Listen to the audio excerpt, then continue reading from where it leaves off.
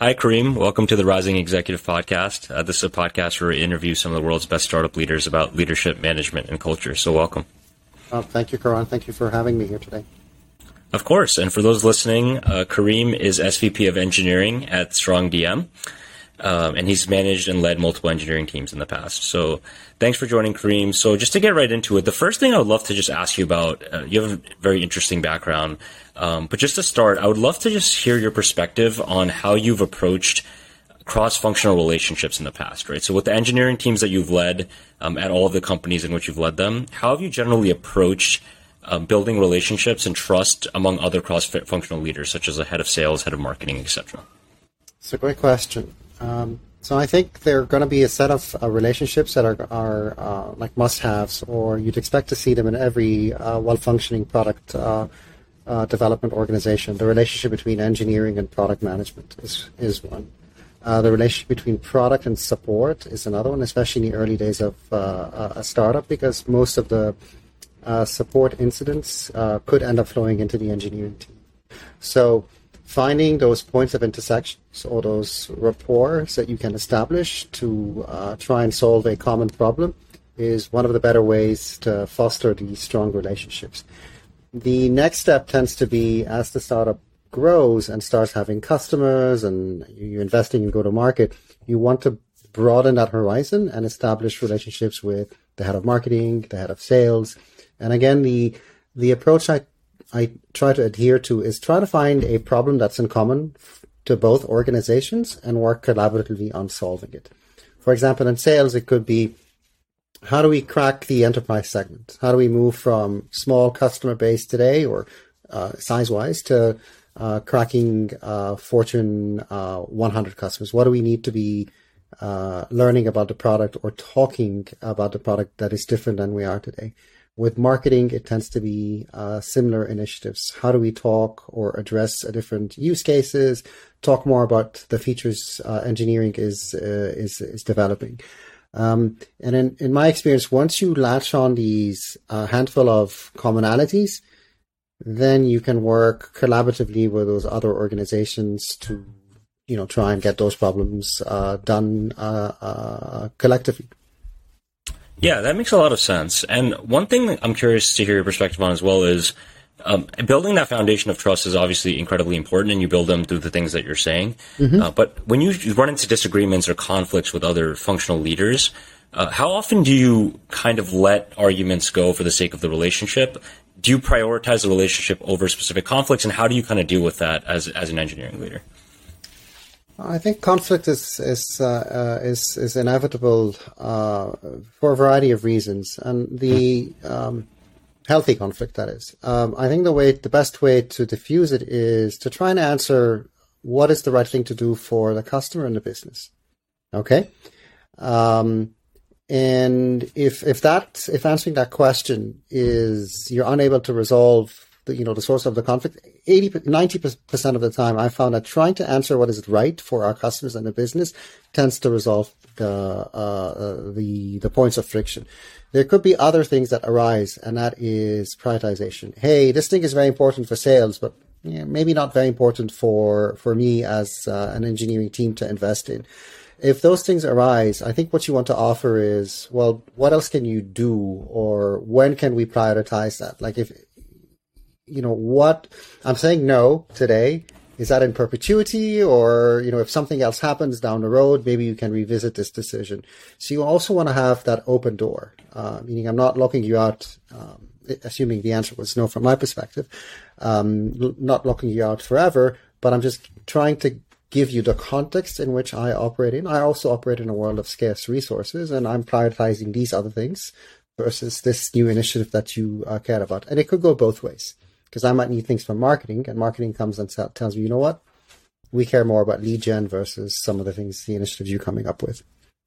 And what do you point to exactly to make that prioritization decision? Is it just what's best for the customer, obviously, but is there something even more specific than that, like a strategy document or or something specific that you can point to tell other functional leaders, like, here's what we agreed to the priorities, and this is the stuff I'm going to focus on? How do you manage that? Yeah, so it depends on how, your the operating model that you have at your company. If you've got OKRs, you can say like, hey, this is what I'm focused on. All right, which one of these things should I down prioritize, and do you think is the right choice for us to make versus taking up on this new initiative? If you're not, and you're basically working off, especially in engineering, off a roadmap, it's like, hey, these are the 5 or 6 things that we're working on presently. Which one should we pause or down prioritize to take this new thing on?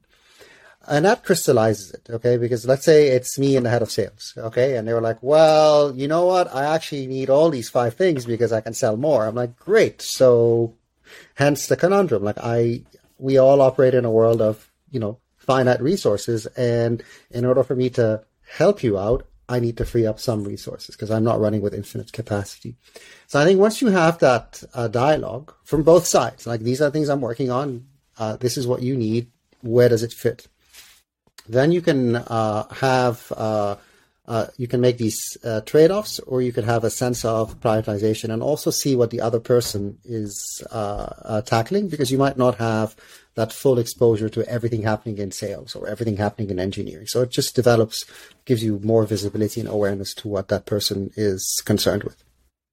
Yeah, and how important do you think it is for engineering leaders to understand those other business functions like sales and marketing? Oh, I think it's absolutely critical. Ultimately, we're all together as a team trying to build a successful business. Okay. So to the extent that you understand and know the levers and how these things are interlocked together, I find that invaluable. I'll give you an example. The work that engineering does not end when, the last developer commits the last piece of code. Okay. It extends far beyond that. How do we take that and market it to prospects, to customers, to new customers? How do we educate the sales team to consume this new product and try and position it in the market? How do we see the results of these activities? Did we make the right bets? Are we seeing the right signals once, this feature is out? And how, it's that feedback loop. So making sure that you are connected to especially the go-to-market side of the house is very important for understanding really what your product is doing in real life, getting that feedback cycle.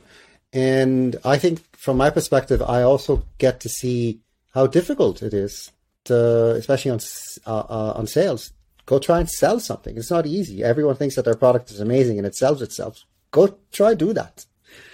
Okay.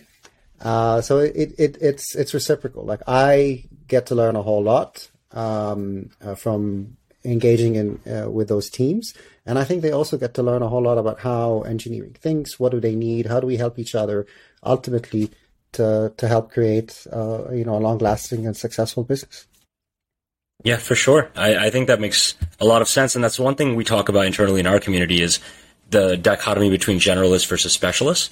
And I think specialists obviously have a key part to play when startups scale, but I think one of the dangers is if you become too hyper-specialized, but you want to be a startup leader and executive in the future, you got to make sure that you're not getting so specialized that you don't understand the general business context, right? So is that what you recommend to, developers on your team who are looking to go into management and leadership positions to make sure that you're not getting too heads down in your function and make sure you kind of step out and understand the wider business context? Yeah, for sure. I actually tell every new hire that coming to work in a place like StrongDM or really any startup is an opportunity to understand how to build, not just software, but build a company. And that's very, very hard. I worked at Microsoft years ago, and you take lots of things for granted when you work at a very large tech company. You take, hey, they've got legal and finance and marketing and support and a channel. All these things are figured out. Okay. Well, none of that exists when you're doing building a new company.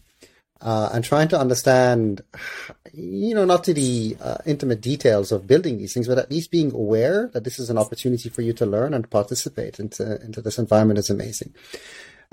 On pretty much all engineering teams I've worked on in startups, it's not that I push, but I encourage, if the engineers have the appetite to do that, is hey, go work closely with this opportunity. There's a brewing, interesting sales opportunity or marketing initiative that might need or benefit from someone with technical expertise. So you can help, move the business forward, but you also learn a whole lot more. And that gives them that wider aperture and exposes some of the engineers who have the appetite to do that and wanting to do that, gives them the ability to observe the business from a very, very different context. Yeah. And you mentioned your experience at Microsoft, which is also something I wanted to dig into. So I know you spent a number of years there, which is obviously Microsoft's a huge corporation, but you've also spent a number of years at startups. What are the biggest lessons that you've learned from a big company like Microsoft that you've used in your journey becoming a startup leader? That's a good question. I mean, there's a few. I think one of the, and that's very difficult to do, but one of the massive assets that a company like Microsoft has is Microsoft can package any piece of software, push it in a channel, and lo and behold, it could become $100 million business like that. Okay? So that's something that is very enviable. The ability to connect and push your software to millions and millions of customers is something that you want to be able to build, and obviously that takes many, many, many years. I've observed that at Microsoft through my career. Any software, I worked on different server products at Microsoft, but one of them is currently known as Microsoft Teams. Seeing that from zero to grow and mushroom is hugely a function of Microsoft's scale. Okay. And that is something that is pretty important. I've learned how to build, which is idiosyncratic to Microsoft back then, because I was there early in the 2000s. But, building software for millions and millions of consumers is hard. And Microsoft excelled at that. Keep in mind that I was there 20 years ago. So, this is old tech. Yeah. You package software in a box and ends up being used by, millions and millions. Today it's fairly easier, but back then it was amazing to observe. And I think I've also learned, this is a contra learning. Again, my time at Microsoft are very different than Microsoft today, but there wasn't a whole lot of opportunity to think about what does the customer care or need for. That voice of the customer wasn't there. And if there's any big lesson that you must apply in a startup is whatever you're doing, whatever you're investing, if you can't prove, maybe not immediately, but very quickly, that it is in service and benefiting customers, you're wasting your time. And the opportunity cost at a startup is huge because we have got finite resources. Capital is the most finite of them all, and time.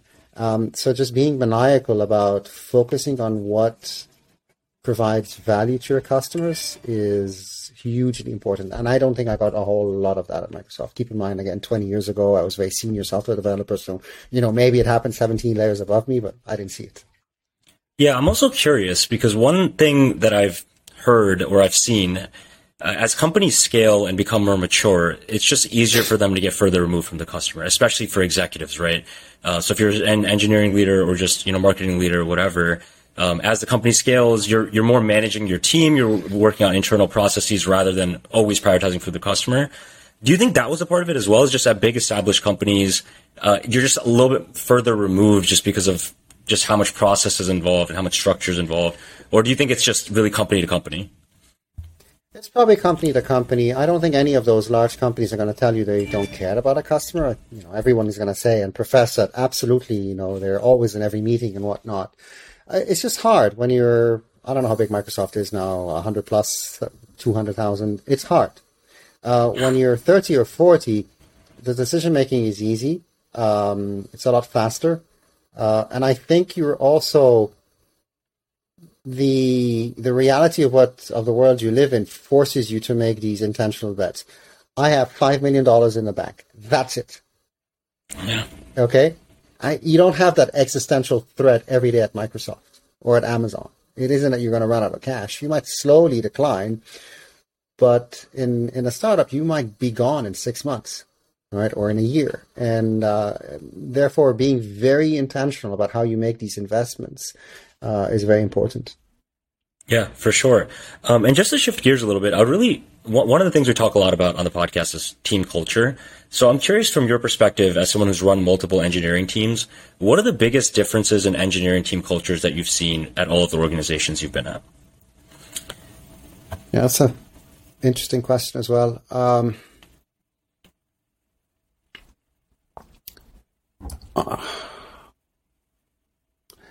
There's a few traits that I've seen sometimes strongly exhibited in teams and some other times not. One of them is actually the team composition and what defines a team. Some organizations were very, very, very intentional about a team is, 4 engineers, a product manager, and potentially, a lead or a scrum master. Like even the composition was very, very well defined. And they had their own reasons and motivations to do that. And on the other extreme is actually a team could be 2 people, 1 person. It really doesn't matter. Like we're going to move quickly and find the right and the smallest set of resources to get the job done. And you need to understand what traits does your team currently exhibit? Are they the right ones? Do you want to move them from one side to another and take them on a journey? But you need to understand what these are. Another one tends to be about the specificity of what you're about to build. I'll give you an example. Some organizations I worked at needed to get a lot of information ahead of making a decision to build. Okay, and some others needed to get just the headline. Okay. The headline, and we're going to make a decision about whether this is worthy of building or not. Sometimes it's very obvious. But then the engineering teams are going to take the headline and double click it and scope it and work on it versus wanting maybe product or some other team to, explicitly define what the behavior of this product is. So one is more product heavy. Another is product light. With a lot of engineering involvement in scoping and trade-offs with product management. I usually like thinking in terms of spectrums. Another spectrum is testing.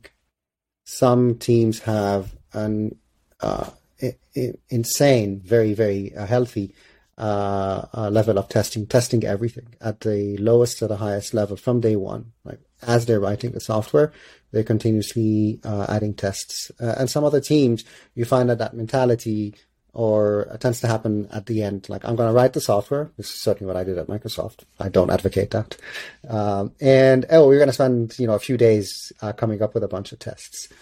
You need to understand and observe what these what these traits are. And you also need as a leader to answer, are these the right ones? Are these the right traits that we need to exhibit today? Or if not, how do I move the team from where they are to where, they need to be across every one of those dimensions? Yeah. One interesting thing you mentioned is how some engineering teams are more product oriented than others. Mm-hmm. For the ones, who do you think impacts that culture of whether it's product driven or not? Is it generally the engineering leader? Is it the founder? Is it the CEO? Who are the main stakeholders that create that kind of a culture within an engineering team? Yeah, I think you need a few key ingredients. One, if the product is very technical or the audience tends to be very, very technical, then leaning in on some of the engineers to do that work makes sense. Okay? Yeah. On the flip side, if the product is very consumer or prosumer friendly, then no, I want to make sure that we've done our homework and we understand the UX trade-offs, the ergonomics of this feature. It isn't just going to be how we lay blocks on disk if you're a file system, as an example, right? So the range, whether it's consumer or very, very technical, is one thing, and the other one is the ability of your engineering teams to try and understand what these product trade-offs are. They're not just technical trade-offs. There could be technical trade-offs that result in a end-user facing trade-off. And being able to either flag them or work with a product management to later on explain to them, like, hey, if we build it that way, the experience looks like A. We build it this other way, it looks like B. Typically, these trade-offs stem from technical trade-offs, which if you've got a highly technical product org, they might get them from day one. or they might rely on the engineers to surface these traits.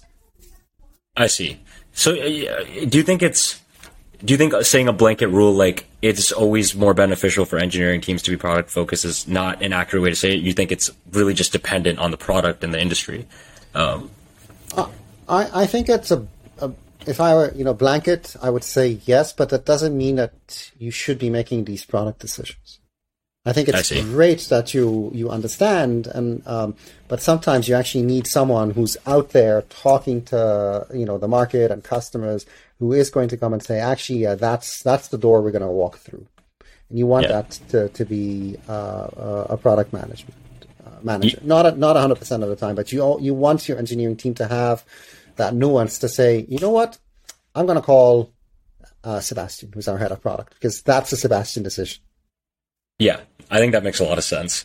And just one last topic I'm curious to hear your perspective on is around actually budgeting and headcount allocation. Yeah. So I know this is more of a technical question, but I'm just curious to hear your perspective on this. As an engineering leader in your current role, how do you approach knowing how many people you're going to need for the next year, and sort of how to use your budget to hire those people? How do you generally approach that process currently? Given the times we live in, that's a great question. Yeah. There's a few ways. So you start from what you have. So you spend $100 and you get the ability to spend, 10% more. Okay. Mm-hmm. And then you can decide, okay, with that incremental budget, I'm going to go and hire 2, 3, 4, 5, however many I think I want. And I've certainly applied that where, the operating budget comes handed by finance or CFO to the orgs. The other one is to start from a blank sheet of paper and try to answer how many resources do we truly need to build everything in our product ambition. Okay? Yeah. So you empty your pockets, okay, so to speak. And that becomes a very interesting trade-off. The first one is, do we really need all of that? What are the things on that list that are absolutely like, yes, we want to nail those. Okay. And so that, that puts a little bit of constraints on that wish list, because the wish list inevitably is very, very large. Once you have reasonable understanding of what that wish list looks like, the must-do items on there, and you've got some, on how many resources it would take, then you can start from that perspective. So you look at that list and say, hey, we were going to build A, B, C, D, and, however many features, and I need 25 engineers to do that. I have 17. I'm going to go and ask for 8 more. I'm going to go and ask for 8 more, and I'm going to justify the decision to hire or augment the team because I want to go build these things. Okay. So it's driven by business, and, I want to build these things because these other tangible benefits are going to happen. Our TAM will increase, we'll sell more, or our cost of servicing customers will drop, whatever the tangible benefits are. But you just want to package it into a business bouquet. We're spending more, but we're going to get something out of it. And I prefer doing it that way because it makes it very transparent why the investments are made. It also makes the choices tangible and concrete at the outset. We want to build this widget because we believe it's going to drive these outcomes, and we believe it is important, and therefore we're going to make a case to invest X dollars to make it happen. Yeah, I think that process makes a lot of sense. I think over the last bull run, a lot of companies did not do it that way. It was very much like, let's just double headcount just to double it. Yeah. And I think you're right that like anchoring it in business and product decisions is definitely a better way to do it. A follow-up question I had, though, is as an engineering leader, how have you seen the trade-off between headcount and productivity? Because that's an interesting dichotomy, right? Where it's like a lot of startups think that the more headcount they have, the more productive their teams will end up being. Uh-huh. And that doesn't always play out. So I'm curious to hear your perspective on it. Is a lot of that dependent on leadership? Is a lot of that dependent on the founders and CEO? Like, what does productivity always increase as headcount increases? No, it doesn't. And in fact, I've a couple of times I was asked, CEO, hey, we need to double the engineering headcount in the next calendar month. I'm like, great, we can do that. But I tell you, if you measure, and even measuring output is very difficult in engineering. I don't know what, they're all vanity metrics, but if you pick whatever vanity metrics we want and look at them pre and post doubling, they're going to be about the same. And the reason is hiring, everything spanning the hiring process is very time consuming. Okay. And it's time consuming, not just on a recruiting team that has to source those candidates, but the engineers have to interview those candidates. And, it isn't that every single person we're going to interview, we're going to make an offer to. There's a yield there. And when times we're competitive, your offers aren't going to be automatically accepted. So there's a lot of candidates that you're going to have to interview to land on one.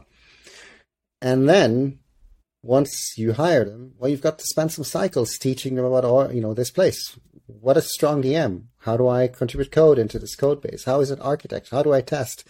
So all these things tend to consume time and effort from your existing engineers. Okay. And they're spending time, a lot of time, trying to hire the next set of engineers. And once they do that, they're going to spend even more time trying to get them more productive. So the first year tends to be, if you're doubling headcount, almost a wash. You're doing that to get productivity and additional bandwidth benefits 9-12 months later.